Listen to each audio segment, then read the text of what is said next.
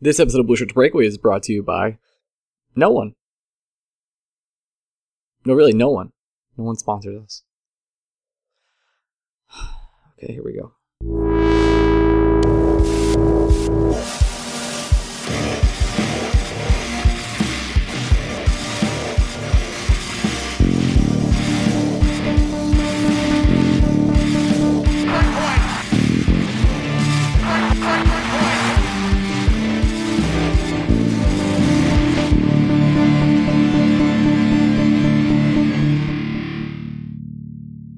Hey, Blueshirt Breakaway fans, welcome to another week of the Blueshirts Breakaway. I'm here with my co-host, Greg Kaplan. Greg, say hello. Hi, buddy. Greg, today?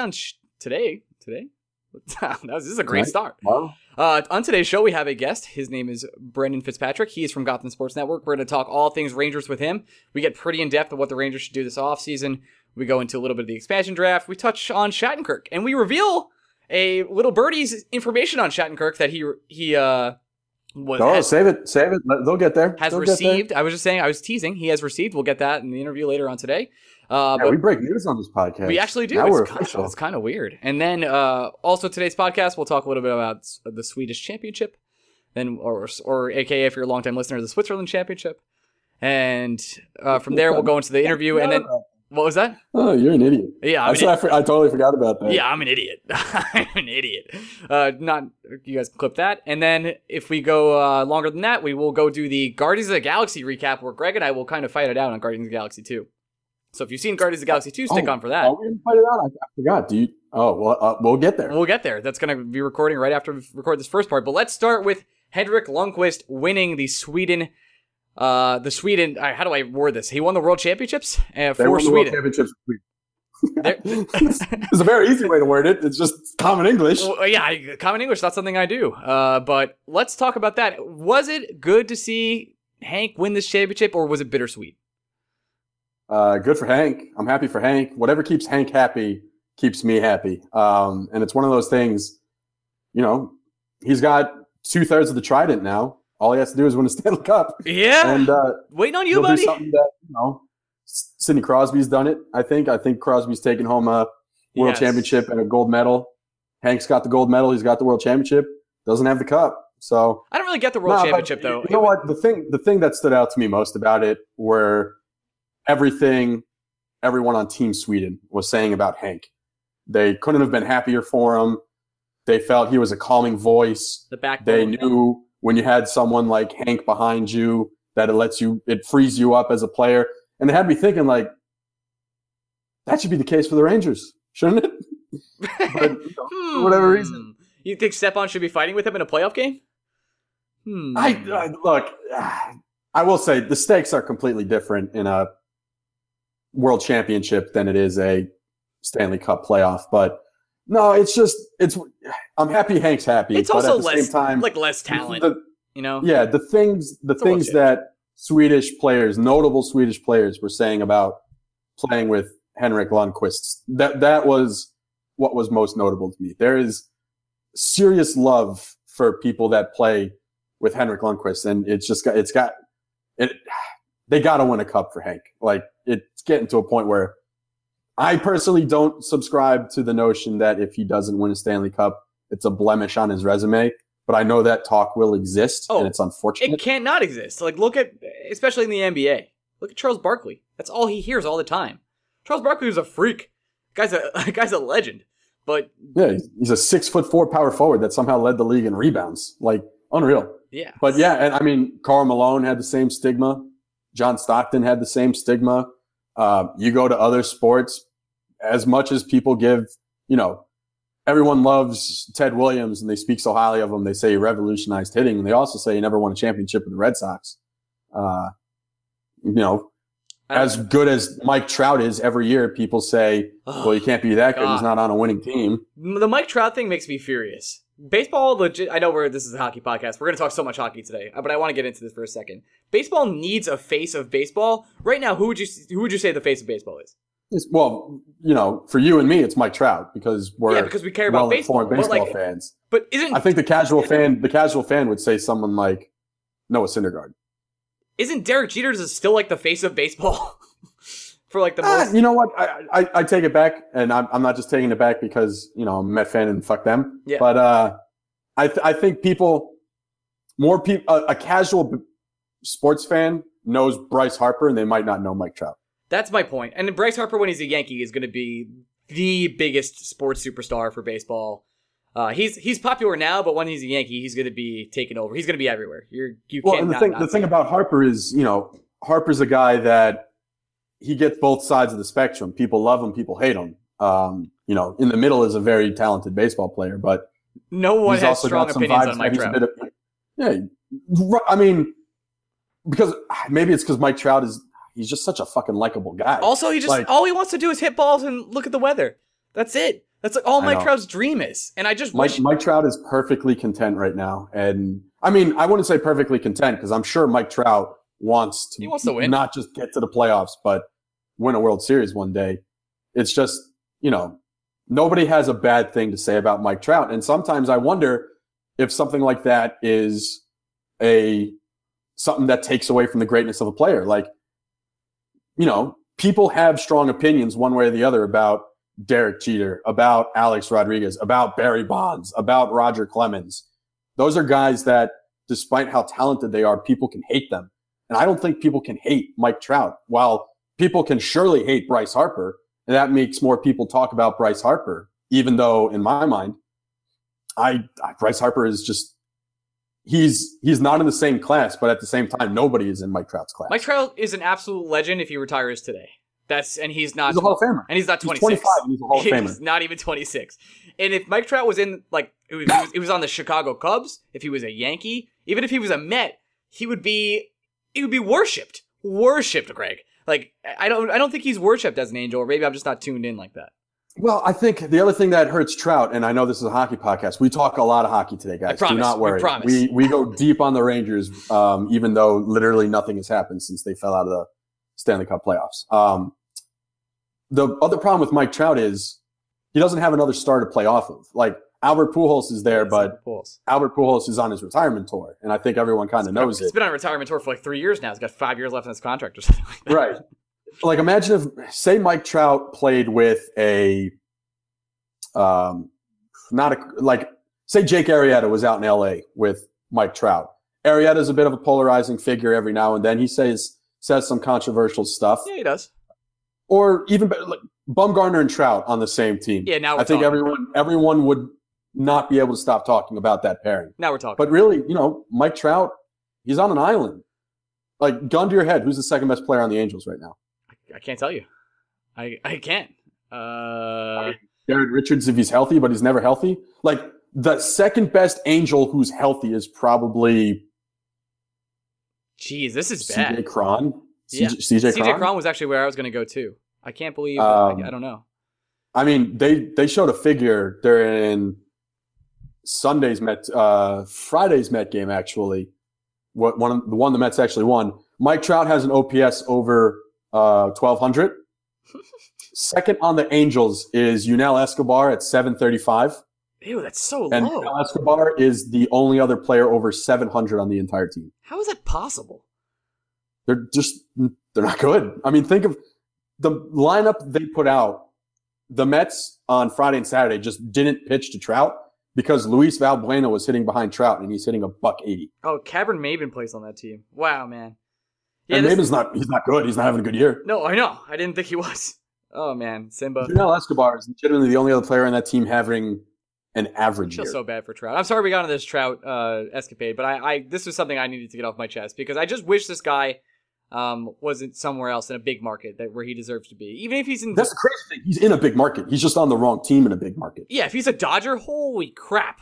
Like, you're never not seeing Mike Trout's face if he's a Dodger. But again, I think that goes back to the personalities around him. Like, look, people on the Angels have been plenty popular before. When the Angels were good in the early 2000s, everyone knew K-Rod. Vladimir Guerrero was winning MVPs. Bartolo Colon was winning Cy Youngs. Like, the Angels can have stars. They can have marketable stars. They can have guys on that team that makes you stop and want to watch the Angels. The problem right now is they just don't even have a good player to pair with Mike Trout. They have nothing but Mike Trout, and they have nothing in their minor league system. All right, let's get back to Rangers for now. Ran over. I'm just saying, like, sorry about that. We needed to get that off our chest. If Mike Trout had a second banana, would he be more popular? And I think the answer is yes. I think so too. You think you've convinced me. We got a listener question from our good friend Keaton. Could you guys talk about how you feel about Scott Arnell, or speculate if he may or may not be gone next season? Well, for the first time in a very long time, Ryan, not to jump right in, but I'm going to. Go on. There is talk about the Rangers making changes on their coaching staff, and it doesn't sound like the changes are going to be with the head honcho, which means we're going to get at least one more year of AV, which is unfortunate and going to be a problem for this team moving forward. But that's neither here nor there. That's not what the question was about. Look, the Rangers have been a middle-of-the-road power play team since Arnell's been here. I think since he's taken over, the number I've seen is they've ranked 18th in the NHL, which, when you think about it, isn't terrible, but it's also not the best. Definitely something that is holding the Rangers back. It's not a playoff team. It's not top 16. Yeah, if you were to pinpoint one thing that the Rangers just aren't good at, if you weren't going to say defensively, they have been embarrassingly bad since seemingly the Tortorella administration on the power play.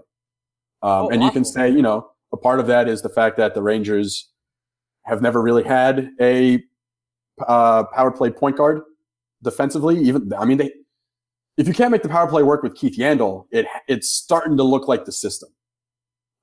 Because the Rangers should have been better on the power play with Yandel, and they just weren't. They didn't get better. They may have taken a step backwards. How many times during the season do you think you say to yourself, man, I wish we could have just kept playing 5v5? I have an ongoing joke with one of my good friends in Savannah who's a longtime Ranger fan. He and I text all the time where one of us will be like, we need to start declining penalties. And it's true. It's very true. And in fact, it's gotten to points with the Rangers where they're so good on the shorthanded breakaway that on a power play, I wish the Rangers were going to the box. The Blueshirts breakaway. Nice plug there. So I think Scott Arnell gets replaced. I'm 50-50 on it. I'm not. Should he get replaced? Absolutely. Will he? This kind of goes back to the Rangers' whole problem. The Good Old Boys network is still strong. Well, I make that point, we get to that later in the interview where I talk about how everyone loves each other, but I think Scott Arnell might be the one piece that does fall. Ulf's gone. So they've already lost Ulf. I think he's, I want to say he's off to Chicago as an assistant coach now. But I saw today that Ulf Samuelsson is left. So the Rangers will definitely need to add one new coach. And of course, it's going to be a defensive coach. And of course, the Rangers will say, well, there you go. We addressed our one thing. But, you and I both know that's not just the one thing. And I really think, as ineffective as Arnell has been on the Rangers power play, it's like blaming the hitting coach for your team struggling offensively. It kind of goes back to, one, the players the Rangers have on the power play, and two, the head guy who's calling the shots. Like, if you really want to make a noticeable change in your ranks, it's not going to be with an assistant coach. I think it could help. I'll disagree with you. I agree with you on the fact that it's not going to make the world of difference, but it could make the power play 10% better.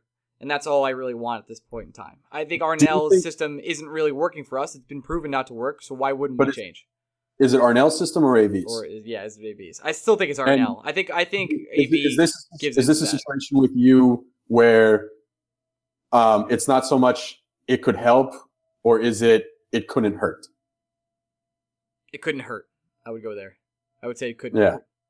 But when you say it couldn't hurt, that's also the reason why it hesitates. Where I hesitate and think he might actually survive.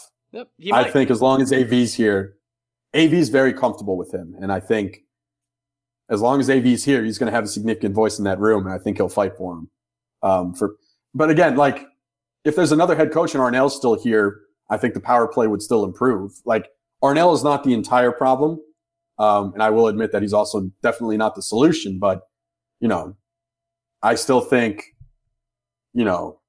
you're cutting off the nose to spite the face. Next news story, and then we'll move on to our interview here. Chris Drury is now the GM of the Wolfpack. Do we have a reason why Chris Drury took this job? He was assistant GM at the Rangers. Is this a downgrade for Chris Drury, or is this a way for the Rangers to secretly keep him from getting poached? Actually, this is a promotion for Drury in my mind, because you have to remember the AHL is not like the minor league system in baseball. Like, there are guys that play for the Wolfpack that are not property of the New York Rangers. They can people can sign contracts with the Wolfpack that is independent of the Rangers. And if the Rangers want to call them up, they would have to then sign them to their own contract. And I think Drury being in charge in Hartford means something to college players that might be making a stop in Hartford along the way. I think it's an attractive destination for notable NCAA free agents or draft picks. I mean, that's kind of what we need to restock with, right? At this point, because our farm is so barren. Knowing a guy like Drury, who is so well respected in the business, and his playing career speaks for himself, knowing that guy is in charge of your immediate NHL future, I think that is beneficial for a player who may be coming to Hartford. So I think it is a step up from being an assistant GM. I don't think it's the same necessarily. Like, I think you and I when we think of front office structure, we usually base it off what we know about baseball.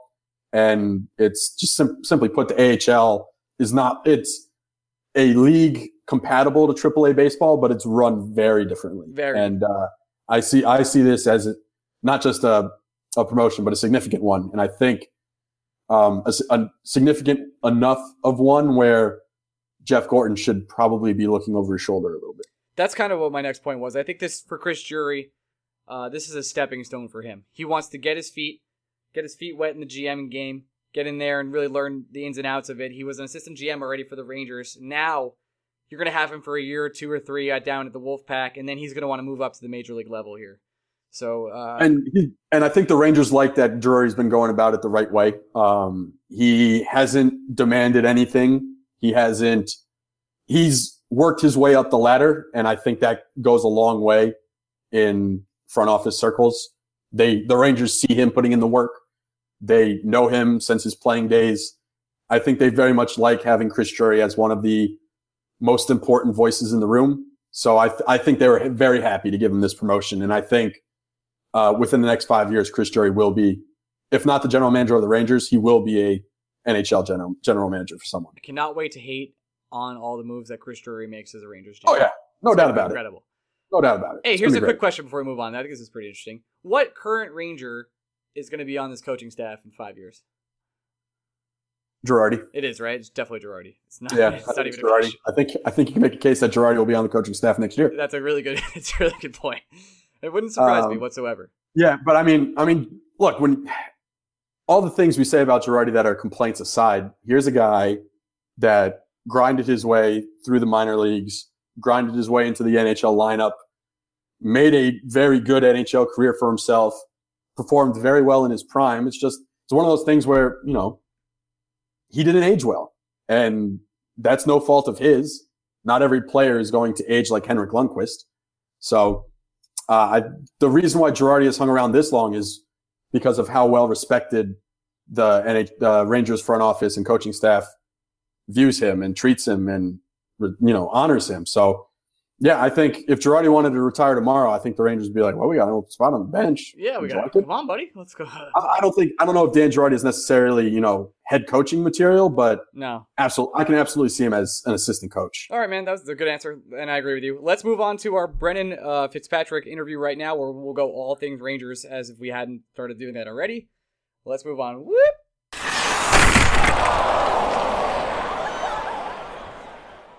And we're back with Brennan Fitzpatrick of Gotham Dark Knight Sports. He is a writer, and he wrote recently an article about Ilya Kovalchuk, and you can check that out on Gotham Sports. What's the exact website? Is it gothamsports.com? Yeah, it's gothamsn.com. Gothamsn.com. You can check out the Kovalchuk article there. It's very good and rather entertaining of reasons why Kovalchuk won't be coming to the Rangers. But Brennan, what made you get the motivation to write this article so far?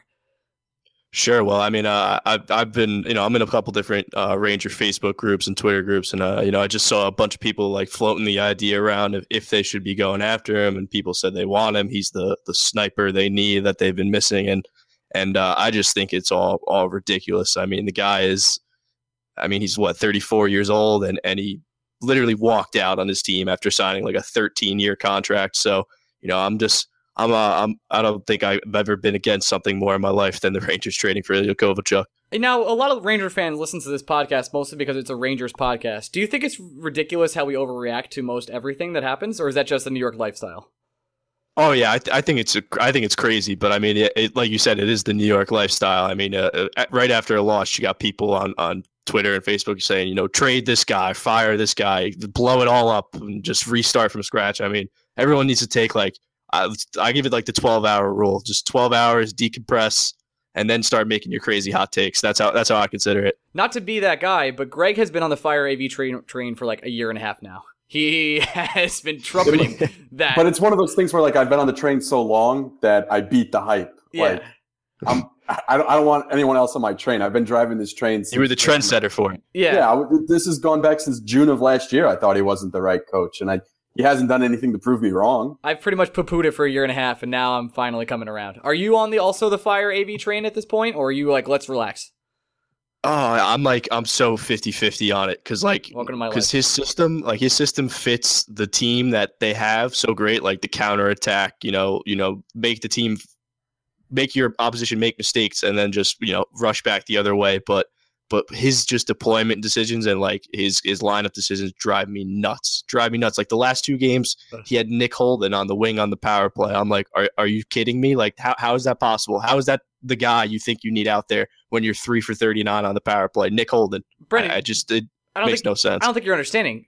Nick Holden is a winger.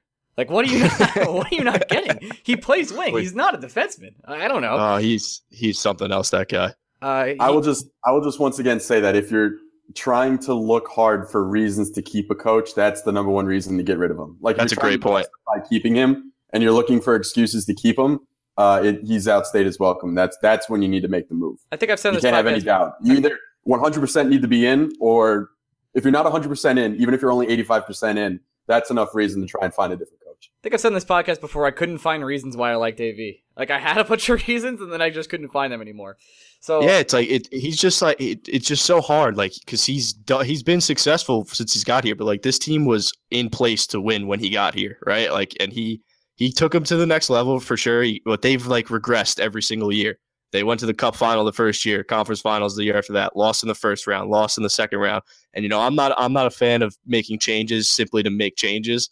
But after a while, someone's got to look in and see what's going on here. The fact that Smith and Shea and those, they're beating a dead horse here, but Smith and Brady Shea, Brendan Smith and Brady Shea, not getting minutes in the last 5 minutes of games when you had leads in favor of Dan Girardi, Mark Stahl, Nick Holden. There's no excuse for it. It just shows the disconnect of what he evaluates his players as opposed to other coaches around the league and just people on Twitter, for instance. Right now, the Senators are getting obliterated by the Pittsburgh Penguins. They actually lost 7-0, I believe, this was the score the other night. Is that correct? Yeah, they got rocked. They got absolutely... Yeah. I was going to say a word that was not appropriate, but they got rocked, you said. And do you think the Rangers would have any chance beating this Penguins team, considering the Penguins are pretty much rostering a half an AHL team at this point? Yeah, I think they could have definitely won. I think they could have competed easily. It's what makes it so frustrating. The Ottawa series too, the Penguins defense is arguably worse than the Rangers right now. That's how banged up they are. They have no Letang. Schultz is banged up. They're playing Brian Dumoulin and Ron Hainsey 20 minutes a night. That's worse than playing Dan Girardi and Mark Stahl 20 minutes a night. So it's equal. Yeah, that's a good point. It just drives me nuts that they lost that series because it was right there. It was literally right there, and the game going into Game 6 where the Senators had a lead for 13 minutes. You have to series, losing a series like that. Those are the Rangers, all those guys talk about the Kings series and how that haunts them. This series should haunt them more than the freaking Kings series. Excuse my language. Oh no, you can swear. Yeah. Swearing. All right. We get emails about swearing. We're good. I'm rehabilitating back to home life after college, so I got to watch myself anyway. So no, man, we've been out of college. Curse it up. But yeah, you look back at this series and it's just such a lost opportunity. The Penguins and Capitals just beat the crap out of each other. And then the Penguins are so banged up and it was just right there. It was right there. And the Rangers' best players weren't even playing well. That's what makes it even more frustrating because a guy like Stepan or a guy like Nash or Kreider, like if they just flip the switch for 6 or 7 games, I mean, they're playing for the cup. I mean, in like another week or so. And Kreider did flip the switch. It was just for 25 minutes. That was it. So yeah. the last 20 minutes of the season. That's my guy. Yeah, but that goes back to everything that I was saying going into the playoffs that you and I have talked about many times before, where if the Rangers had the first wild card, it's hard not to look at the season as anything more than a disappointment because it was right there for them. The Rangers had the perfect spot. They had to play the Canadiens. They had to play the Senators.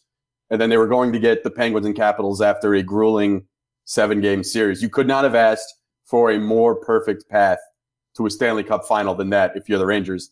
And, you know, I've said it once, I'll say it 100 times. The Rangers definitely won 4 games against the Senators. They won that series in 5 games. It's just the fact that, you know, AV made the wrong coaching decisions with 2 minutes to play in game 2 and game 5. The Rangers end up losing those games, and all of a sudden they're out of the playoffs. But that's why I'm so frustrated with AV. That's why I think AV is and should be, and hopefully, I mean, he's not going to get fired, which is the most disappointing part of all No, he got this, an extension, man. He's around. He's chilling. I mean, I think the leash is short though, because I remember reading the quotes. I think it was after either game 2 or game 3, when like Smith and Shea weren't playing, and I remember seeing quotes that were kind of interesting about how he talked with Jeff Gordon, the general manager, about some lineup things and some things like that. And then the next game, Brady Shea was second in ice time. So that kind of like, as just a guy reading quotes and play armchair GMing and coaching, like that makes me believe that there's kind of like a disconnect on how the management and the coach like analyze their players. I couldn't disagree more. And I think they all love each other in a way that is like, I really think they all love each other in a way that there's no way this gets broken up for another 3 years. Like, I think AV's leash is really long, despite all the fans hating him. I unfortunately agree with Ryan here. That's weird. Because it goes back to my theory of if Gordon really wants to – Gordon has all the power in the world. If he doesn't want to make a coaching change, he could easily make a change to the players that appear on the bench every game. He could simply say, no, Nick Holden is scratched tonight. We're going with be it Kampfer or Clendening or whoever you want. It's AV. Part of the problem with him is he was given the toys, and the toys were never taken away from him. If you're not going to take the toys away from AV, then there is a responsibility that falls on Gordon. Gordon could have created an answer to the problem in himself. He didn't need to make these players available to AV. And it's one of those things where, you know, AV likes the toys that he likes. And if you're going to give him free reign to choose his toys, of course, he's going to go with what he prefers. And it's just a frustrating situation where he prefers inferior players. Well, they're just his dudes. Like, they're his older veterans. Yeah. He's been to war with them. So he's like, I trust these guys. I don't trust Brady Shea, even though he's the second best defenseman on this team. So yeah, that stuff's the most infuriating too. Like just the trust. Like when you see all those quotes about like, oh, we're an experienced group. Like we've got experienced guys here. And like that just drives me nuts because just because you're experienced doesn't mean you're good. Like I have this argument with my dad all the time. Like my dad's Dan Girardi can still be a top 4 defenseman in the league. And I'm like, what games are you watching, man? Like what is wrong with you? So it's like, it just, there's people like that. Like they think just because they've won with them, like not because of them, in spite of them, that you can still win with them at this point. And it gets me so mad. So mad. Ryan McDonough plays for 2 a lot with Girardi. It's hard to explain that to people, that he makes up for Girardi's faults. It's a shame that Ryan McDonough has to like we've never seen Ryan McDonough fully like unleashed because he has to cover for this like a traffic cone basically out there. I guess this is a good transition into how do you feel about Shattenkirk then? In that case, well, I actually have like a little birdie that kind of says it's like already a done deal that he's coming. So like I'm with it. You know, he's from like around my area, and I know someone who plays like golf with him every now and then, who said it's pretty much like a done deal. But I think he's not the answer, but he's a real big step in the right direction. You know, the term and the like the cap hit he's gonna get is gonna be high. Like it's gonna be real high because that's just what the price is for a UFA right-handed defenseman who can quarterback a power play on the market. But like he's a real big step in the right direction. It just depends what happens with everyone else, like what the moving pieces around that are to help him put him in a position to succeed. Breaking news: Birdie confirms Shattenkirk to the Rangers. You heard it, you heard it first. The Rangers, more so than maybe any other team, are in a position where, honestly, subtraction is significant addition. Like, you say so many times before, like addition by subtraction. That means more to the Rangers than anything else. Simply by the Rangers finding a way to rid themselves. I mean, they're going to have to buy out Girardi if they want to move him. There are still reports out there that, for whatever reason, even after everything we've seen, teams seem to have at least mild interest in Mark Stahl, where you might be able to trade a bad contract for a bad contract. How is that possible? And I don't know. I honestly don't know. Yeah, here's how it's possible. Crazy. I have a good idea. Mark Stahl, he got hurt, right? We all agree that he hurt his eye and then he wasn't the same player? Yep. I was at that game. Okay. That was gruesome.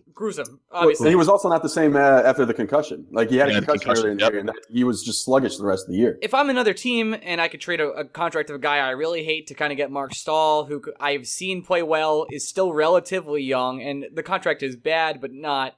it's bad. I guess I can't just say it's awful.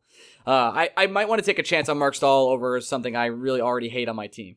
I could see that logic already. Am I wrong? Right. That's really the only logic I can even think of. I just don't know what team could possibly hate a player as much as like the Rangers don't like Mark Stahl right now. And then, all the reports out there, the more and more, it seems like there are only 3 players Vegas is going to choose from come expansion draft time. It's either going to be Ranta, Lindbergh, or Nick Holden. And I have no idea why Nick Holden is number 3. And people please take Nick Holden. Please take him. Great. Like, imagine the Rangers would be able to get rid of 3 of their biggest problems defensively: Girardi, Stahl, and Holden, and only have to trade one of them. Wait, let's play Explain It to Ryan for a second. Yeah. Why wouldn't they take Jesper Fast? That's my obvious pick. Something about him being a restricted free agent, maybe. I thought he was available. I guess so. You don't get the he control. But it's one of those things where if the Rangers extend him, I think he's protected. Okay. Because he meets a certain criteria under. He hasn't been in the league long. It's the same thing with if the Rangers extend Lindbergh, it protects him too. Okay. It's like service time and stuff like that, right? Some right. Along those lines. Okay, now if you extend your restricted free agents, you don't have to protect them; they are automatically protected. Now, Explain It to Ryan Part 2. Why would they take Ranta when they could take Fleury or Murray? I guess lower cap hit probably. Yeah, Ronta's cap hit is under, I think, like $2 million. Fleury's is over $5 million and still has the no movement clause. And is Murray still protected too because he's young? Yeah, Murray's protected. Okay, that makes sense. Right. So, and it's one of those things where, like, I mean, just look at the contract. Like, people like the Ben Bishop contract and people like the Scott Darling contract that have already been signed. But these are guys that might not be able to handle a 40-game work schedule anymore, and they're getting $4.5 million a year. So you have someone like Antti Ranta who, at the minimum, can give you, 40 to 45 serviceable games as a starter when you're an expansion franchise for well below market value. I think that really pushes up his value. And it also will, if Vegas takes someone like Ranta with a low cap hit, they can absorb bad contracts on other teams to get good players. Like, if the Blackhawks, who always need to do cap manipulation, if they shed a contract with Vegas, they'll have to do like what they did with the Hurricanes last year and give them a player a caliber of a Teuvo Teravainen. So that's a way Vegas can kind of game the system and get a good player by taking on a bad contract. Yeah, the Vegas stuff is so interesting. It just adds like such a wrinkle to this offseason and like everything, even with every team, like the Rangers and teams like the Ducks and the Predators and teams that have like good young players, controllable cost contracts. Like, the Vegas stuff is going to be just fascinating to watch. Oh, the Ducks are going to lose like a good defenseman. Like legit, absolutely good defenseman. Right. And that's exactly why the Ducks should have traded a defenseman during the regular season. But at the same time, I mean, look at the Ducks. A couple things go differently in that Western Conference Final Series, and they could be in the Stanley Cup. So it's really hard to blame the Ducks for trying to just keep their chips and go all in, because they could easily trade one of those guys before the expansion draft after the season. And the Ducks knew they were good enough. Still be there. Like, when we had Yandel, we knew we weren't good enough, and yet we didn't trade him. So the Ducks knew they were good enough to make this run. They saw the tea leaves, and the Blackhawks maybe they saw the Blackhawks before anyone else did. we're gonna get swept by the Predators. I mean, now they're getting beat by their Predators, but we don't know what's gonna happen from here. Right, and I think it's one of those things where the value of their players haven't really changed. I think Lindholm, the value has decreased a little bit because he had a bit of a slow season, but guys like Cam Fowler and Vatanen, you can still get high-priced players or picks for them. So Exactly. And then you got the other two coming up, Theodore and Montour, who are like they're going to be just as good as like the Vatanen and, you know, like a Fowler type. So they're just loaded with those guys, which sucks that it really, from a team building standpoint, like you do everything right. You bring up all the defensemen, you draft well, you develop well, and then, you know, a new team comes in and you got to make decisions because you can't protect everyone. That's a nice problem to have. Yeah, Brandon, I do have a question for you while we're talking off-season moves. It seems Absolutely. Come Ranger off-season time, it really seems like every week there's a new argument that Rangers Twitter needs to get into, and this week it seems to be should the Rangers trade Derek Stepan? And the popular counterpoint to that is no, keep Stepan, trade Kevin Hayes. Where do you fall on this? Oh, I'm torn. I'm the biggest Derek Stepan apologist you're gonna find. I think he's great. I think he was banged up. I didn't see anything from breakup day that he was hurt, but like, you know, I remember he had a hip injury, which could kind of explain his slowness, I guess, slower than usual. But the thing with me with Stepan, like I saw Larry Brooks's article on the Post about like replacing him with Lindbergh and Hayes.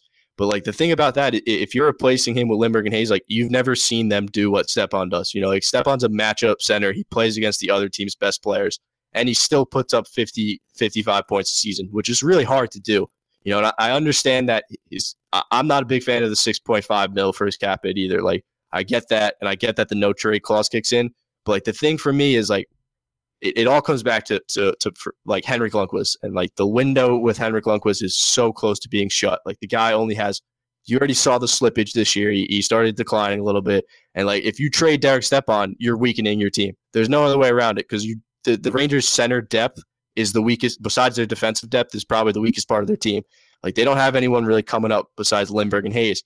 And, you know, I like Oscar Lindbergh. I think he's a good player. I think he'd be a great third line center. But like thinking that he could be a top matchup guy, same with Hayes, when you haven't seen it and you need to win with this goalie before he's done. I mean, if the only way I'll put it this way, the only way I trade Derek Stepan is if I know I'm getting a top 4, either right-handed or left-handed shot defenseman in return that could play on the power play. Like a guy like Matt Dumba on the Wild, that would be like one of the very few things I would do to trade him, just because I just don't think you can replace him like that easily. You probably can't replace him that easily. He is also kind of a leader on this team. I don't want to be sports typical talking head here, but he is the guy that like kind of takes control of the locker room. You see him in all the post-game interviews having the most fun out of everyone, and he kind of could be like a voice in that locker room, whereas I don't know who else is a leader there. Like, who else do you think is a leader in the locker room? I guess Nash, you know, like Nash seems to be more, but he's not like but a Nash vocal is so leader passive. to me. Like he's he's more like of a lead by example type guy. Lead by example, like not scoring in the playoffs kind of guy? That's what you mean? That's what you mean? Okay. I also think the interesting part of the whole dynamic that some people are picking up on, but I think most people have a hard time wrapping their head around it, because Stepan, even though he's a frontline center, that $6.5 million cap hit is expensive. So it's a lot. You look at a guy like Kevin Hayes, who, let's be honest, up and down at best. He showed flashes this year that were fantastic. I mean, there was a legitimate month of the season where the Hayes-Miller-Grabner line was the best thing going for the Rangers. And that's not a knock on any other line. They were just playing out of their mind. Not a knock at all. At the same time, Hayes disappears occasionally. There are usually 2-week periods where he's just the mystery man. You don't really know where he is. You don't see him. You don't feel an impact from him on the ice. He has his limitations defensively. I don't think there's any real way around explaining that beyond just saying he's limited in that capacity. And look, he's on a bridge deal. He doesn't have the $6.5 million contract saddled to him. You're going to get a very similar package straight up for Derek Stepan that you're going to get straight up for Kevin Hayes, because people still believe the upside for Hayes. He's a cheap contract and he's a young player. So wouldn't you rather, if you're the Rangers, like Brandon said, you have a window with Hank, wouldn't you rather keep the better player head-to-head and still get the similar return? Yeah, I personally would. And I think, as you were saying, Lindbergh has great potential. I love what I've seen from Lindbergh. I want to see him get more ice time. But I'm also not going to have him be my number one center next year. I'd much rather ease him up the lineup and have him just take Hayes' spot on the third line. And then you can find a fourth line center. I mean, it would be better to have everyone, but we have to live in a realistic world. The Rangers have holes to fill. You got to make moves. So I really do think it's something. I mean, we had the conversation all last offseason if it was the right time to trade JT Miller, and it turned out no, and it was a good thing the Rangers thought no. But I think this offseason, if you need to make a move via trade and you need to upgrade your defensive core, I personally wouldn't trade Stepan. I would trade Hayes if I had to. I mean, you got to make the tough decisions to make your team better, and you got to capitalize on Hank while you have him. So Stepan is a better fit right now for this Ranger team, and yeah, you're mortgaging the future a little bit. But if you get the right defenseman for Hayes, I'd absolutely make the move. Gun to my head, I think I agree with you. I can't. Yeah. Go on. It's fine. Oh yeah, sorry. I'm with you too, Greg. I think like the thing with Hayes is he still only has, what does he have, one year left on his deal? He's a free agent after next summer. Like his RFA deal, his bridge deal comes up. Right. And then we're gonna have to. I think it's a bridge. I think he still has like an RFA year. Bridge deals are weird. Like I don't think he's an outright unrestricted free agent. It might be a little different because he was a college free agent. College UFA, right? Yeah. But yeah, I mean, all I know is if you're gonna trade Hayes, this is the offseason to do it to capitalize on the return investment, because the longer you wait, unless he breaks out. But if he breaks out, then you don't want to trade him at all. So it's a double-edged sword, because Kevin Hayes is absolutely the kind of guy you could regret trading the very next day. But you said it well, and I agree with it perfectly. Derek Stepan is a better fit for this Ranger team next year. And I think when you have someone like Henrik Lundqvist, who you only have so many saves left in those pads, you kind of have to capitalize on what you have. Since you did come on to pimp your Kovalchuk article, I do want to talk to you a little bit about that. Do you think the Islanders have any chance of trading for him? Does he even want to go to the Islanders? Well, I remember reading Elliot Friedman's 30 Thoughts, and it keeps saying it, for some reason he kept bringing up the Islanders, and like I personally think it makes sense just from all around, all parties, like the logistics. The Islanders need to sell John Tavares, like that they're in it to win it, that they're not just trying to milk time and get these prospects that never even turn out to be that good up. They need to get him a winger, because Josh Bailey and I don't know, Anders Lee and Brock Nelson just aren't cutting it. They were the fourth line 2 years ago. I mean, yeah, exactly. now they're his line mates. So exactly. So I mean, but it also comes back to like what the Devils want. Like to me, like what I've been poking around, like seeing what the Devils want as a return for Ilya Kovalchuk is insane. Like a top pairing, like a young defenseman and a draft pick. Like I'm not giving that up for Ilya Kovalchuk, especially with his history. I mean, yeah, he's a great player. Don't get me. He was a great player in the NHL, but he's 34. He hasn't played in the NHL since before the lockout season, so the shortened season. And there's no way he's in similar shape. I mean, the KHL. It's great fun to watch just because of the guys play offense more, and there's not as much coaching, and they just coach the life out of the game, but. Like it's an inferior league to the NHL. The athletes aren't the same. They're not probably in as good a shape. So I mean, to me, it just if the Devils are asking for so much for him, I don't think they're going to get anything in return. I do think the Islanders are a good fit though, just for like they need to sell John Tavares, that they're trying to win. Like they're not just buying time here. Let me ask this: in a cap-free world, say the Rangers had unlimited money, would you want Kovalchuk on this team? Oh yeah, I probably would. In a cap-free world, I mean, yeah. How can you not? I mean, you put him. They need the trigger man on the power play so badly, like on the left wing, that I would love him. But like, there's just so many question marks about him. Like, it's hard to give up a valuable asset in my mind. To give up any type of asset for a guy who just has so many question marks. Like I'm not a big this guy. Like you see all those fans like this guy doesn't care. Like he doesn't care at all. Like. He hates playing. Like he wants out. He just quit. He quit on the team. Like Ilya Kovalchuk, he quit. He actually quit. He literally quit. He literally left. He walked out on a 15-year contract. So like that's the definition of quitting to me. Does he come when he comes back? Does he have that contract still, or how does that work? They have to re-sign him. Yeah, but I think the Devils own his rights. Like if the Devils don't re-sign him, they can trade him before a team negotiates. Yeah, he has to be a sign and trade, so they have to sign him first and then complete the trade with the other team. So it's like an NBA trade almost. Okay. Yeah, and Kovalchuk's already backed himself into a corner. He's already said he either wants to play around New York City or he wants to play in Florida. And, there are only so many teams that fit that criteria. The Lightning are not going to trade for him. No way. The Panthers could, but it's one of those things where I don't know why they would. It would require assets that they didn't be moving. The Rangers, we've beaten a dead horse. Ilya Kovalchuk is not even in the top 10 of things the Rangers need to be competitive next year. The Rangers absolutely could use a trigger man on the left wing on the power play, but we have about 4 defensive spots we need to worry about first before we can talk on the power play. And one of those defensive spots needs to be a quarterback on the power play. So, with a limited. Well, we have Adam Clendening, though. We have Adam Clendening. We don't need anything on the power play. We're good. He's money.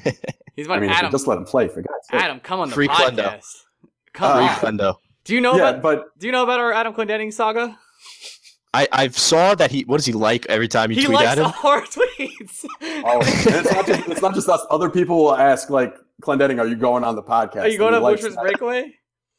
It's unreal. He got it. He's got it. I bet you as soon as that UFA, July 1st, he's going to hop right on when AB's crash isn't around him. He's restricted. Yeah, he might be restricted. I think the Rangers have his rights. But poor guy. I don't know this. Clendening, you can tell me if I'm wrong, but there are strong indications that he might be going to Europe next year. So once that happens, I would go to Europe if I was him too. It's one of those things where the poor guy, if you can't crack the Rangers defensive core, who can?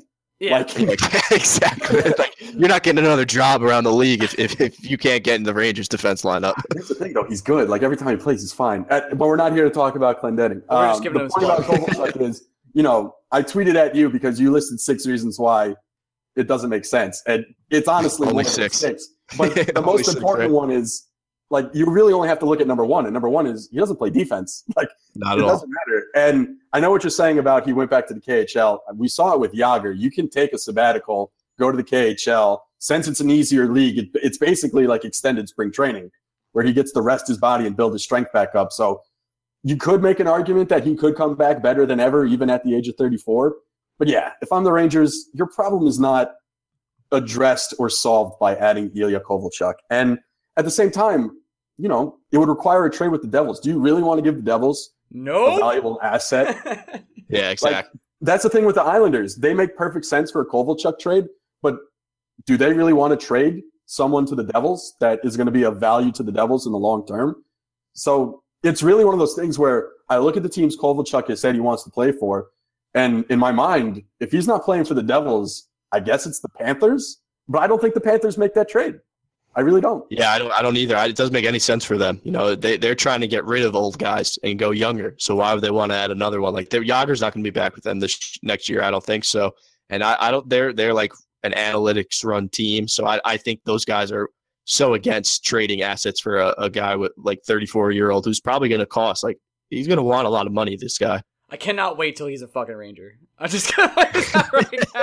Like, I can't wait till Kovalchuk is on the Rangers this beginning of next year, and we go back to this podcast. I think I heard scuttlebutt that if Kovalchuk backs off of wanting to play in those 2 specific markets, the Canadians might be an interesting spot for him because that makes sense because the whole Radulov thing. Radulov loves him. Radulov wants to re-sign in Montreal. You could see a scenario in which Kovalchuk plays for the Canadians, but at the same time, that would require Kovalchuk coming off his demand of being close to his family in New York City or playing in a tax-free state. And I'm not 100%. He doesn't seem like the kind of guy that would come off a demand. No, not at all. All right, man. So, Greg, any other questions you got for Brandon before we get out of here? Well, everybody has a blueprint for how the Rangers need to improve themselves. We've talked avoiding Kovalchuk. We've talked about all the, tea leaves pointing to Shattenkirk coming to the Rangers. What that's clearly not enough. What other moves would you do? How would you say you have 5 moves to fix the Rangers, Brandon? How would you do it? Yeah, well, one is for sure like the Shattenkirk thing. I think you just got to bring him in. You got to bite the bullet and do the term and the cost and bring him in because he's just the need is so big for him. The second one, I'd probably say you got to bring Brendan Smith back. Despite what the cost might be, like I was so impressed by the way he played in the playoffs. He was fantastic. He looked like the perfect top 4 defenseman, number 4 guy. You play him on the PK. You don't worry about him anything else. He's steady. You could keep him with Brady Shea. There's your number 2 pair next year. You got Shea Smith, Shattenkirk, and McDonough. But other than that, like someone up front has got to go. Like it's logistically and cap wise, like someone's got to go in order to make room for everything else that's coming. Zabana Jazz new deal, bringing in Shattenkirk, re-signing Smith. So I think to me, there's 3 guys. Like the 2 we mentioned already, Stepan and Hayes. And while I wouldn't want to, like, I'm not the biggest Chris Kreider fan, but I get how good he is. But I would just poke around and see what the return for him could be just because I feel like so many people would love to get him. But like you said, it's tough because all these guys they're good. They're all good. They could all play in the top 6, top 9, move them up and down the lineup, power play, penalty kill. But like, just someone's got to go. And Kreider, like, I love the way he's so. You talk about inconsistency. Like, that guy is so inconsistent, and it just drives me nuts sometimes. But he's also there was a time, and Ryan remembers the time where just about every other week I would say, "Now's the time to trade Chris Kreider." I think I went this whole season without mentioning trading Chris Kreider. You did. I'm like Chris Kreider fanboy number 1, which I know sucks. It's not really a great place to be. But like when he turns it on, he's my favorite hockey player, bar none. Like he's electric. When he crashes, like the last 20 minutes of the Senators game when we got eliminated, unfortunately, when he started playing, I was like, there he is. Where was this guy? Like, this is the Chris Kreider I've been looking for this whole season. He was incredible. Like, how does he not have that, like, at least for one period a game? I don't understand. It's mind-boggling. Like when he'll skate by people, he won't follow his rebound. He'll just whirl around and like he won't stop on a puck. He won't do stops and starts. He'll just glide around. And then like you see him, like you said, third period in that game 6, he was just a menace. He was literally the best. Getting double shifted and every other shift for the whole period. And he just looked like he was shot out of a cannon every time he went up the ice. He was banging people on the board, stopping, starting, not giving up on plays, crashing to the net after he shoots the puck. So it's just. Like he's got a pretty good deal. I think what was it, like 4 years and like a little over $4 million. Yeah, it was pretty team friendly. Guy speaks 5 languages, is a genius, and can't follow up on his pucks. I just don't understand. I love him. I want him on this team, and I wouldn't want to trade him. That's just I wanted to get my 2 cents out there. Yeah, like a team. The team to me like that you should like. They should be looking at is Anaheim. Like I would try to purge a defenseman from the Ducks at all costs. I don't think that's a secret, though. I think every team's trying to do that. Like everyone's like, "Hey, what's up?" The Ducks are looking for that. They're probably going to lose Silverberg in the expansion draft too if they don't lose a defenseman, because I think they're going to try to keep the defense core together. And then Silverberg is a guy I don't think they could protect given their no movement clauses and all that. So I would just whether it's Montour, whether it's Lindholm. I'm a big Lindholm guy. I love watching Hampus Lindholm play, and like Greg was saying before, his value has decreased a little bit because of the slow start he had with the contract holdout. So I mean, if you're making calls, I would definitely make a call there. But I mean, you just someone's got to go up front. It's just the sad nature of what the situation the Rangers put themselves in by these defensive contracts. You got to move someone up front to get someone back on D. It is crazy to think, though, where the Rangers might be in a position where they trade someone like Kevin Hayes to the Ducks. They sign Shattenkirk and re-sign Smith, and all of a sudden, Cam Fowler, a guy who Ranger fans have wanted as a top 4 defenseman, if the Rangers make all their defensive moves that they should, Cam Fowler would be a third D pairing for the Rangers next year. Talk about a complete 180 in your defensive ranks where, the report today is, Smith wants a 4x4 or 4x4.5, which I think is totally reasonable and fair.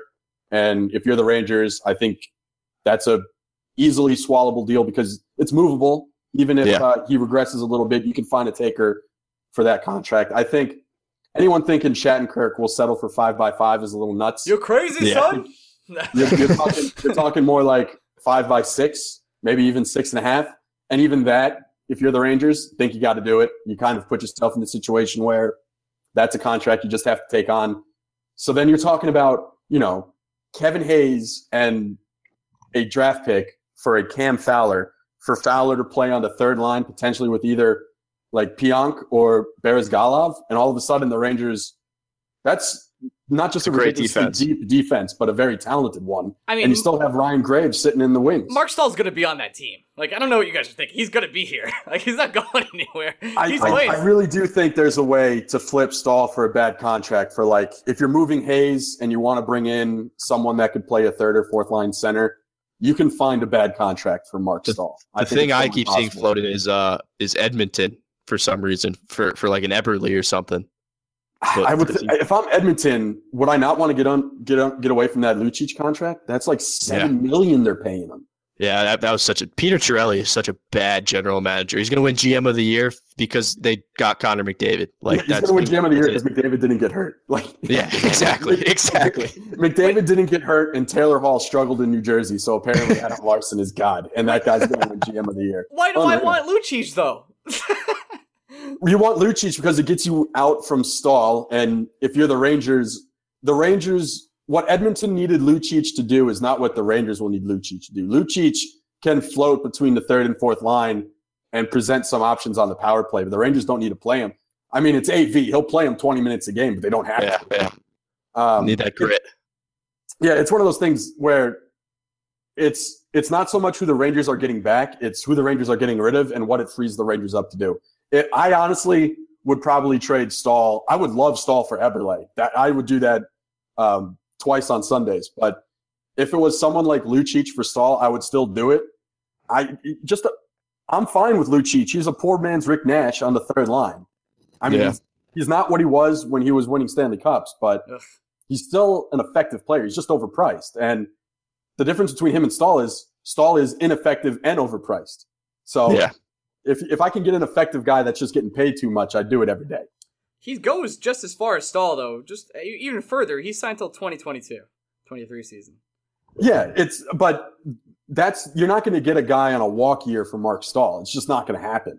So Lucic contract isn't that bad at all, actually, now that I'm looking at it. He's overpriced, but so is Mark Stahl. So if you're going to trade an overpriced defenseman for an overpriced winger that you don't have to do that every day to play top 6 minutes, I'm going to do that every day. Yeah, exactly. He's a $6 million cap hit. Yeah, it's not that bad. No, but I think Stahl's 5.7 annually. Yeah, so he's taking on a little money, but I'm not going to lose sleep over $300,000. And in the long run, you don't have to buy him out, which is just huge. By the way, just a side note, if someone burned $300,000 in front of me, I would lose sleep. Just wanted to say I would definitely lose sleep. I mean, it's not my $300,000. Right. It'd be weird to see. Yeah, I would watch the live stream, to be honest. All right, before we get out of here, I got to ask you 2 questions. Is a hot dog a sandwich?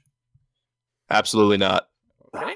Why do I got to screen these people better before I ask them? Just letting that one sink in. And I need to know what your favorite candy bar is. It's just kind of like we do on this show. I'm a Kit Kat guy. Oh, breaking it off? Wow, that's pretty good. Yeah. How do you feel about Almond Joys? They're all right. That's what I'm saying. Not my favorite.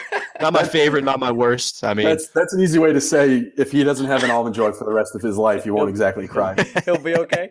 Now, is it sacrilege for you when you see someone, instead of breaking off the individual wafer, that they just bite into it?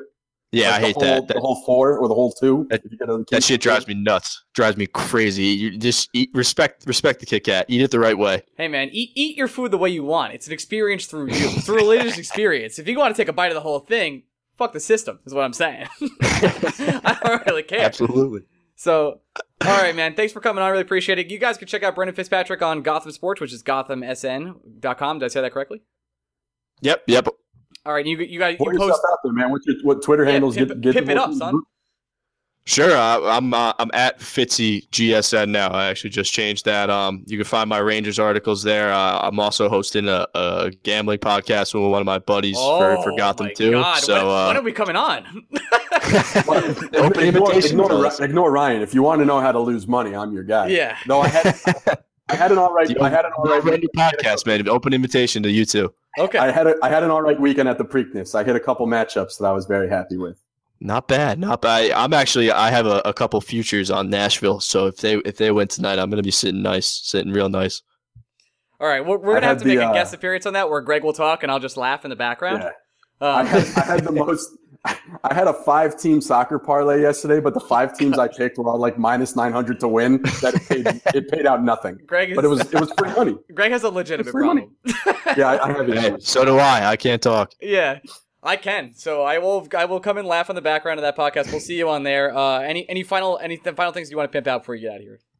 No, that's it. Thanks for having me on, guys. I really appreciate it. It was real fun, and you guys are doing great work over here. I love listening to the show. Thanks, bro. We are fans of the rival podcast that lives on your network, which I will not name for right now, as he continues to tweet at players to come on their podcast. Congratulations on getting Grabner to respond to you in person. Then I will not name Brian. So, all right, man. We'll have you back on soon. Have a great day. Peace out. All right, thanks again, fellas. And we're back with the nonsense section of Guardians of the Galaxy. If you have not seen Guardians of the Galaxy 2, we will be talking spoilers right now. So, if you have not seen it and you want to come back to this part, you can always come back to this part of this podcast, come by and say, like, I want to know what Greg and Ryan thought of Guardians of the Galaxy 2. Now's the time. If you've not seen it at all, or you don't care, or no, if you don't see it, if you haven't seen it, let me make sense here. If you haven't seen it, go away. It's time to go. Thanks for coming today. Follow us on Twitter at Blueshirts Break. We love you. See you next week. At the same time, it's been out 3 weeks. At this point, if you really wanted to see Guardians of the Galaxy, you've seen it by now. So I'm not too worried about the people who don't spoil it. I'm waiting until it comes out on Netflix. Fuck you, first of all. Whoa, with the Second, don't we'll see you next week. Hey, you curse other people that are fans, not our fans. But come back next week. We love you. I still don't believe we have fans. Okay. I know Brandon said really nice things about us. It's true. When he signed off, but I think he's lying. We made a joke about the 3 people from the beginning, and that was like Steve and like 2 other people. Steve! I think they're still around. I don't know if Steve's been around. I don't know what's happening now. I don't know. He hasn't liked one of our posts in quite a while. I'm worried about you, Steve. Let us know if you're around. Steve, if you're around, hit us up on the SoundCloud to give us that heart. So we should have Steve on one week, at least for 5 minutes, just to say hello. Just to say, Steve, thanks for listening from the first episode. That's crazy. From the jump. He's our number 1 fan. Yeah, it was crazy. All right, let's talk about this movie. Greg, I know, will you give your opinion first and I will rebuttal? No, I feel like you need to give me yours first. This movie was butt. And that's why I need you to give it first. Why was it butt? I'll give you a shot. Why was it butt? Okay, I have a lot of reasons why this movie was butt. And give me 3. Start with 3. Okay, it's the same plot as the last movie. How is it the same plot? Okay, you learn the same. It doesn't move the plot along. The plot of the first movie is Quill realizes that he needs his friends to move on. He doesn't need his family. And once he has his friends, everything's okay. The exact same thing happens in the second movie, where he realizes, I have all these friends, I'm good. Oh, wait, my father. Wait, I don't need him because I have my friends. Now, there's another part of this movie which is also ridiculous. That is, Baby Groot is a minion. He's just a despicable me minion.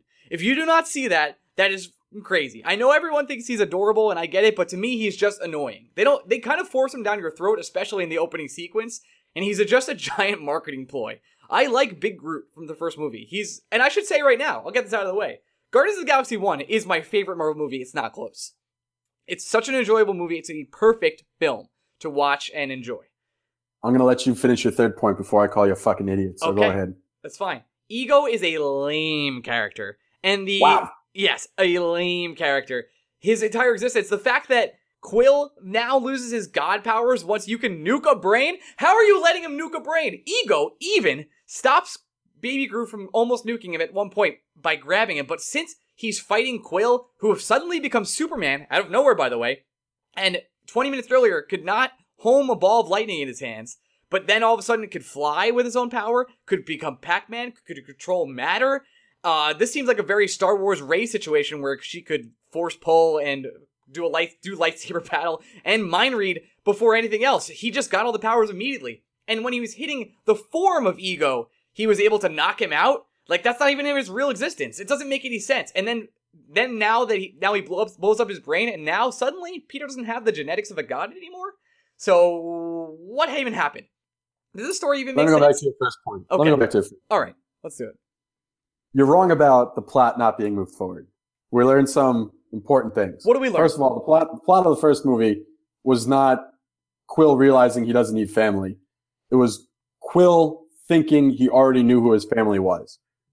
He thought his friends were his family. This one, he's actually introduced to family, and he becomes overwhelmed with this feeling of acceptance immediately and love by someone who is of blood relation in some way, shape, or form to him, which overtakes his previous connotations of family. It changes his entire viewpoint on what he had and what he's willing to give up to realize what family truly is. And he had to give up a lot to realize what family truly is. So take a step back.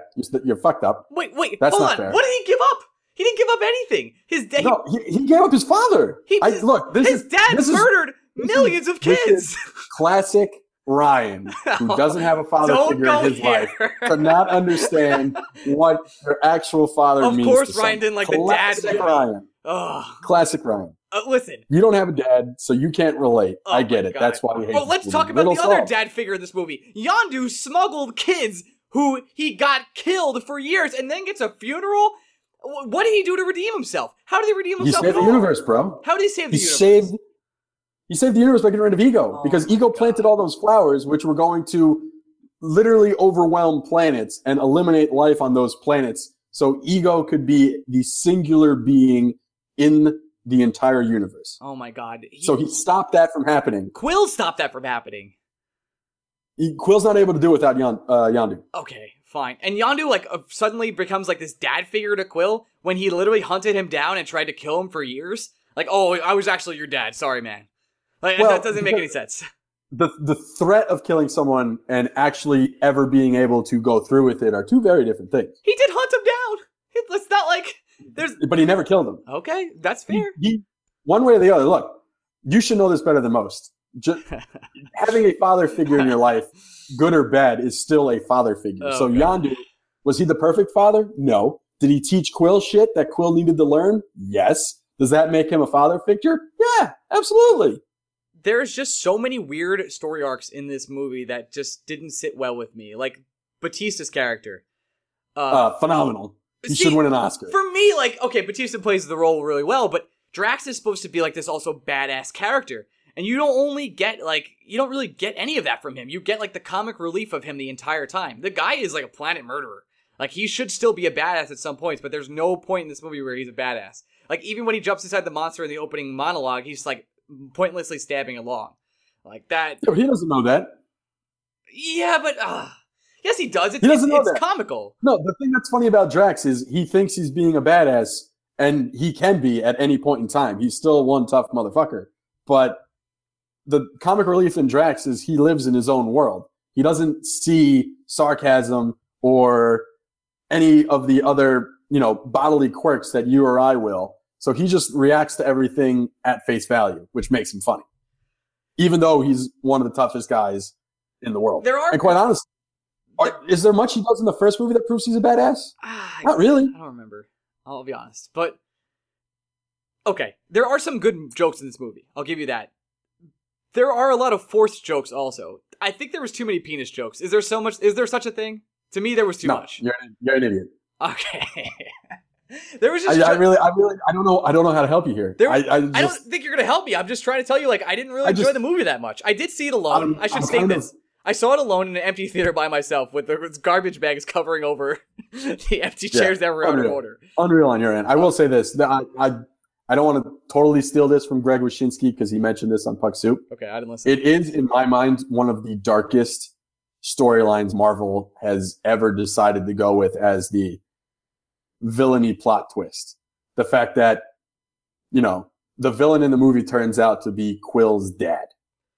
That's pretty dark. I mean, I guess I'm used to that lifestyle, so it wasn't really a big surprise for me.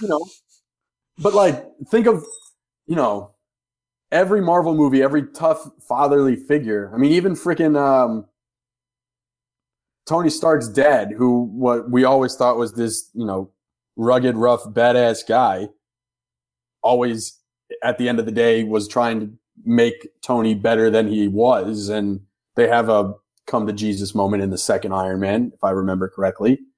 So, yeah, it's a twist where I kind of saw it coming, but at the same time was still so surprised by it because it's just so dark.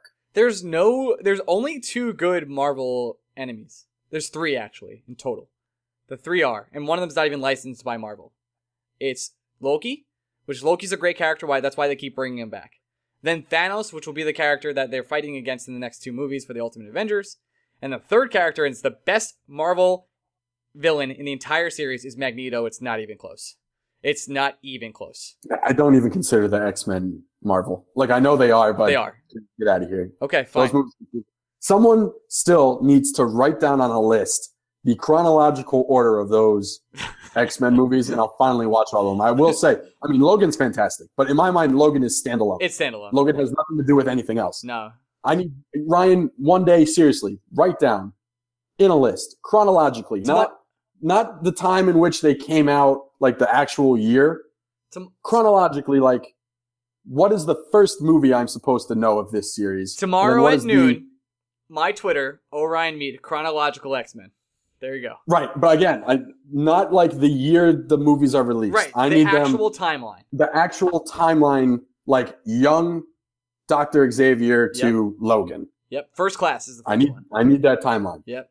Okay, we'll do that. Because I don't. There's been too many. I don't fucking know. Because there's 2 timelines, and I'll explain all of that.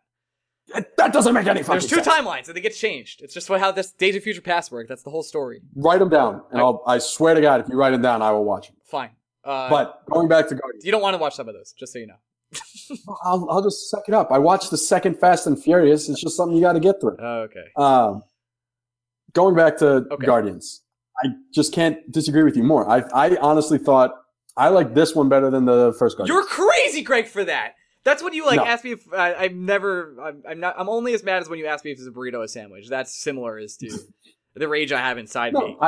Because I think the other 2 storylines are even crappier. Like the Rocket Raccoon thing is like, hey man, I know you're a loner. I'm a loner too. We're both loners together.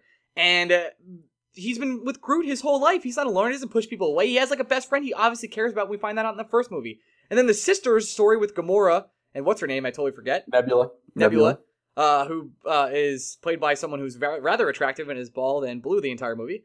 They don't really move forward either. Like, they try and kill each other. If any of those, they're shooting legit guns at each other. They're shooting to kill. And then all of a sudden, it's like, but we're actually sisters. Even though I got all your arms and legs ripped off of you and your eyeball.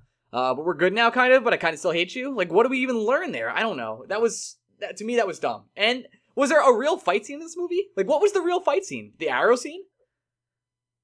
I think there are a lot of... Did this movie... First of all, the chase away from the video game rocket ships. Okay. Pretty great. The scene you hate where Quill realizes that the power is within his heart the entire time and to stop thinking about... When he becomes Superman for 3 minutes and it's absolutely ridiculous? Yeah. No, he actually becomes Pac-Man for 3 minutes, so that's back off. Even stupider. Fuck you. It's even stupider. I know I'm coming off. I know how unlockable I'm coming off right now. It's just not... You have the scene where Rocket Raccoon is planning all the traps for the scavengers. You have the... I don't know how this movie doesn't have any fight scenes. How do you watch the frickin' arrow scene? The arrow scene is good. The arrow scene is good. Literally piercing everybody in the spaceship with a fucking arrow. That's cool. That was a cool scene. I'll give you that. And the Hasselhoff joke was amazing. That was a great joke. Well timed and well put. And I like that. As someone that's been just crushing Cheers, I really love that out of nowhere came the Cheers storyline. Yeah, I mean, I know you like the Cheers stuff, but I thought some of it was forced. I'm up to episode 10 of season 8. And the Mary Poppins line, of course, rather good. So it's a great movie. It's not good. I don't know how you go see. I don't know how you go see that movie and not have a good time. I guess. Well, I know how. Never mind. I know how you do. You don't have a father figure in your life, so no. You were just jealous the entire movie. That's what you come off as. I was probably pissed off. I mean, I'm sorry to be such a downer on Guardians of the Galaxy 2, but I was just not about it at all. What candy did you get before the movie? I got Bunch of Crunch. All right. See, that's the one thing we agree on. Yeah, Bunch of Crunch was the go-to. Bunch of Crunch is the only in order for me to have a candy that's not Bunch of Crunch at a movie theater, I have to first buy Bunch of Crunch and then want to spend on another candy. I mean, I looked at the Snow Caps. And Snow Caps were my go-to as a kid, and I think I was just misled. That was... Snow Caps are Twizzlers. No, Twizzlers were my jam. Nah, no thanks. Twizzlers were my jam. No and then from Twizzlers, I moved on to Starburst, but the problem with Starburst, you can't really do individually wrapped candies in a movie. Yeah, it's weird. It's not great. No. It's not great. And then where do you put the wrappers? Where do you put them? Are you putting them back in the bag? Bunch of Crunch are perfect. They're the perfect movie candy, and I don't understand why anyone would go to a movie and not eat Bunch of Crunch. It's incredible that we agree. Fine, if you want popcorn, whatever, that's on you. I personally am not a big popcorn at a movie guy. I don't like how greasy it makes my hands and my beard.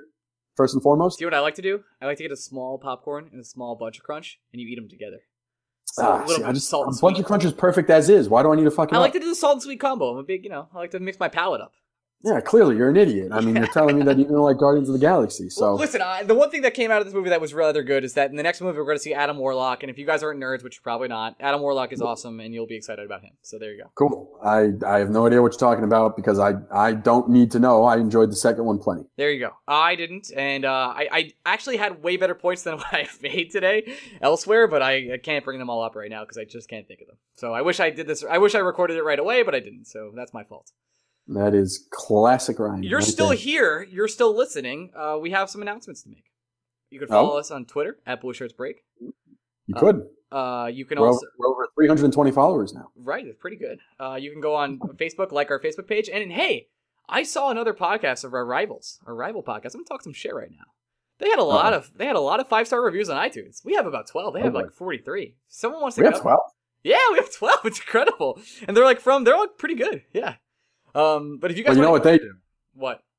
They do giveaways for their 5-star reviews. Oh, is that what happened? Because I saw. How about this? Yeah. How about this? We have enough T-shirts where I have a ton of extra large T-shirts left, like a ton of them. So if you give us a 5-star review and you take a picture of that 5-star review and tweet that picture at us, we will choose 3 of our followers who give us a review. Tweet us a picture of the review. And I will send you an extra large T-shirt. We'll choose 3 of you and we'll give you a T-shirt. I'll send you an extra large T-shirt you can play in the gym or sleep in. Also, I need to tell you something that I don't know if you're aware of. Okay. I made a bet with a player of ours. And it involves the U.S. men's national soccer team. Why would you bet on that? If they don't make the World Cup in 2018, I owe someone a T-shirt, just so you know. Okay, but they're going to make the World Cup. Why wouldn't they? Well, I mean, my point is, yes, they are going to make the World Cup. I agree with you. They have backed themselves into quite a corner, though. Okay, I would be shocked. Yeah, just so you know, there's a bet out there with one of our listeners. His name is Edward. If for whatever reason the U.S. men's national team does not make the World Cup in 2018, we owe someone a T-shirt. But speaking of T-shirts, if you want one, 5-star review, screenshot it, send us a picture on our Twitter account at Blueshirts Break. We will choose 3 of you, and we will send you a T-shirt. And I will mail that is what we will do. And I will only mail within the United States. So there you go. Or on naval ships that are technically United States territories. We should have done all this plugging before we did Guardians of the Galaxy and we told everyone to leave. But there's this thing called the interwebs where I can tweet what we are saying. Incredible. Let's talk about this last thing. We're going to make this big announcement next week. We'll tease it a little bit now. There's a way you could support podcasts online. And we're going to be launching our support next week. So if you guys are willing to support us and you've been with us through and through, we'll be giving you more information about that next week. So stay tuned. And it's more than just free T-shirts by giving us 5-star reviews. But you should also give us 5-star reviews.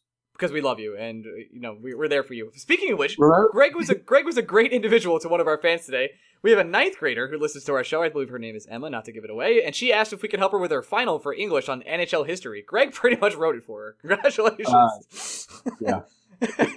I don't know if she wanted 2,000 words, but she got them. She got a lot of stuff on Wayne Gretzky that I don't know if she was prepared for.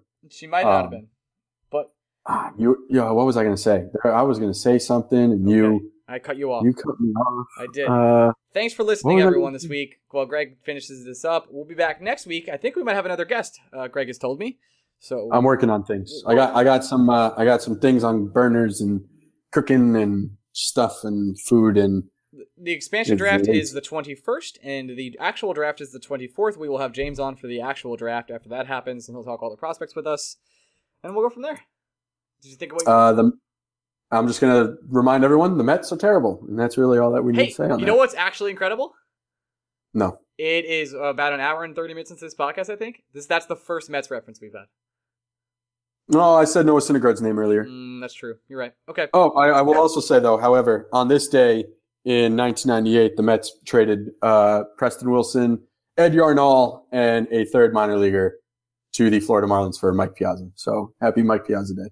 There you go. All right, guys. We'll see you guys next week. Bye-bye. Bye-bye.